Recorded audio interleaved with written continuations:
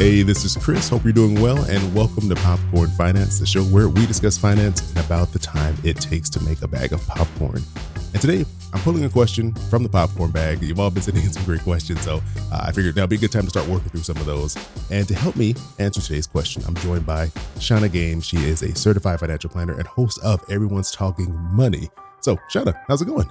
It's going great. Love the idea of money questions and the time it takes to make popcorn. I mean, who doesn't love popcorn, right? Exactly. And then who doesn't have ADHD these days? So, I mean, 1,000%, all of us. Like my hand is raised far in the air. Yes.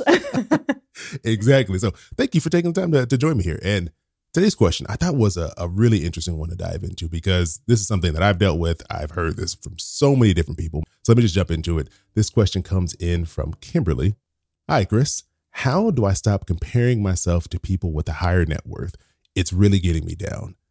I feel like we've all been there. I know I personally have dealt with comparing myself to others for years and years. I'm not immune from it because I talk about money all the time. So, Shauna, for you, have you ever dealt with that? Have you ever been stuck in that endless cycle of comparing yourself to other people? Yeah, I mean, 1,000%. And I think it's something we all do, but because money is like this elephant in the room, right? We don't talk about money with other people. So we tend to think that everything about us is unique and we're the only ones who like have these thoughts and these feelings about money. But absolutely. I mean, we live in this like very social world, social media, even listening to podcasts or reading articles. It's so easy to see what somebody else is doing. We're seeing like the highlight reel. We're seeing all the good stuff that they're doing with their money. And so we're thinking, oh my gosh, like these people, they've made all the perfect money decisions. They're loaded. They're living their best life. Nothing is ever bad for them. And you and I both know that is absolutely not the truth. But that's sort of the version that they're showing. So 100%, I still, even as a certified financial planner and all the work I've done on my own money mindset, my own money beliefs and money story, I still fall prey to it. It's hard not to. I think we all feel like we could be doing better, right? Like, yeah. It's always like, oh, I could be making more money. I should have more money saved. I should have invested earlier. There's all these things we feel like we should have done, not because there's some perfect person that we know of. It's just like this like internal feeling of doubt of where we are financially that kind of just constantly pops up in our minds. Yeah. And I think because the reality is that I would say 100% of us, but maybe I could argue 99, 98% of us, we live in this place of money scarcity, right? It is just ingrained. Yes. It is ingrained in culture. It is ingrained in, history. A lot of times what is ancestral and kind of passed down to us. And so we live in this place of never enough, never having enough, filled with mistakes. Everything we've done is wrong. And so I think when you operate in that space, and there's nothing wrong with it because all of us do, right? That's sort of how it's been programmed into us, that it's really easy to feel like, like you're behind and you're never going to get to that place. Even the financial industry, which is the part I don't like about it. I am a certified financial planner, non-practicing anymore. So I can sort of speak about this, that part of the messaging and the marketing is, you're never going to make it to retirement. You're never going to reach your goals. You're so far behind. And that's what, kind of lures you in. And so it's just the whole system is set up against you actually feeling good about your money and feeling good about where you're at. Yeah, it's this constant, you know what, you're not doing the right things. Come to us and we'll fix it for you. There's a lot of that. They have to create the fear, right? Like the emotion that you're not doing well. So that way you need to pay someone to help you, right? That's like the struggle, the constant churn with some of these companies. Yeah. And you and I know that the secret is there is no secret. Yeah, exactly. Like money is personal. They call it personal finance for a reason. It is unique to each one of us and the things that we want to do with our money. You and I could have the exact same goal. Like, let's say, we both wanted to like retire and live, I don't know, somewhere like luxurious in Europe, or I don't know, I'm just making this up.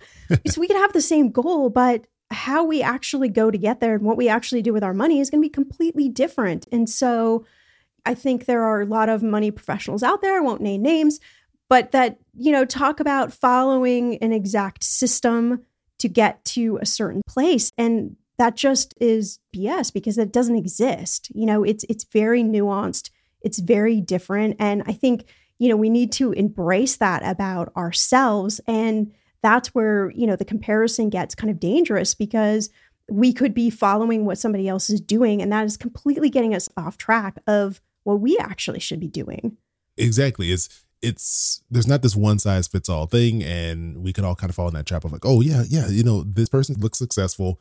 I should do what they're doing because I'll be successful if I do exactly what they do. And it's not really how it works. There's so much nuance in that.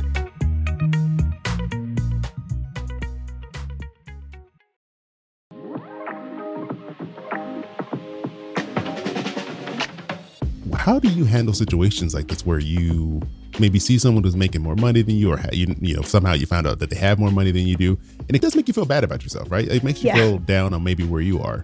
How do you navigate that type of situation? For me, it's really important to root into what I call my why, right? So like, why do I want to do the things I want to do? What are the goals I have?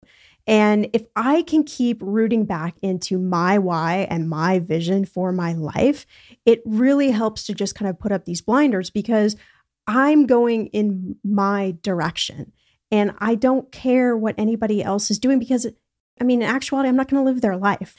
And that actually keeps me moving closer to the place I want to be. The minute I start looking outwards at what other people are doing, I get distracted and then I get off course. Right. Or maybe I might make a decision around spending money because, I'm starting to feel anxious about where I'm at. So I actually spend more money. And, there's all sorts of directions this could go in, but really staying focused on your why. When I was reading this question too, I thought about how for many years, and something I'm kind of just starting to realize now, I'm not saying I'm great at it, but I'm starting to understand this is what I do, is that I used to often want what other people had. Like I thought what they were doing is what I needed to do and what would make me happy. Like I needed to buy these things and invest a certain way and achieve a house this size or a car like this. And it wasn't that I necessarily wanted it.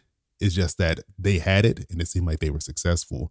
So if I want to be successful, I need to want what they have. And that's kind of what really hit me when I was reading this question, because I've been in that place where it started to really help me now to where I'm like, what do I really want? Like I have an old car. My car is like 8 years old. I really don't care. I don't drive that much anymore anyways. Right. So that's one of the things I can knock off my list. I don't need to care about that. That doesn't need to be one of the things I'm consumed with. And I think it's hard though sometimes to get to that place. And it's something I still have to like be very mindful of and remind myself of when I'm doing that again. Because it doesn't go away. It just, you kind of catch yourself and stop yourself from going down that road again. Yeah, and I will say that I have worked with people who have $100 million in assets plus. And I will tell you that just because you have a high net worth, it doesn't mean you're happy. It doesn't mean you're fulfilled.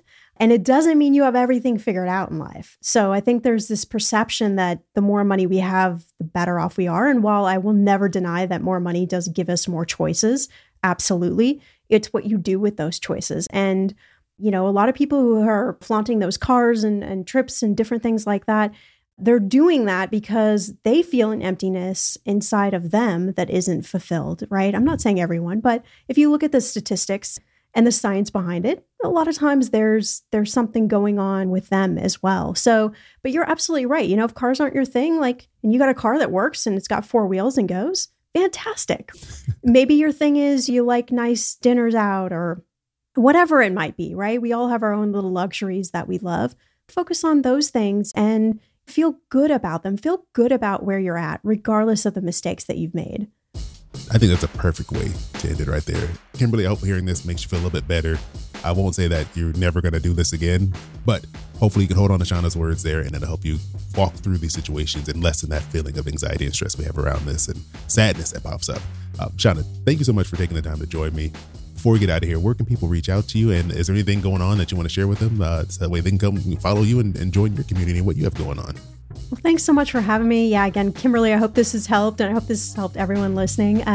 You can check out my podcast, Everyone's Talking Money, on any podcast player that you're listening to. We have over 850 episodes, talk about every different topic around money. So we'd love to have you over and join in the conversation. I'll put all that in the show notes so people can easily go check out the podcast. Shauna, again, it was amazing having you on, and I appreciate you talking with us.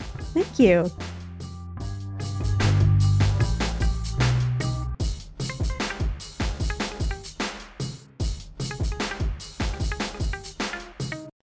Your boy keep it poppin' like Mary Poppins.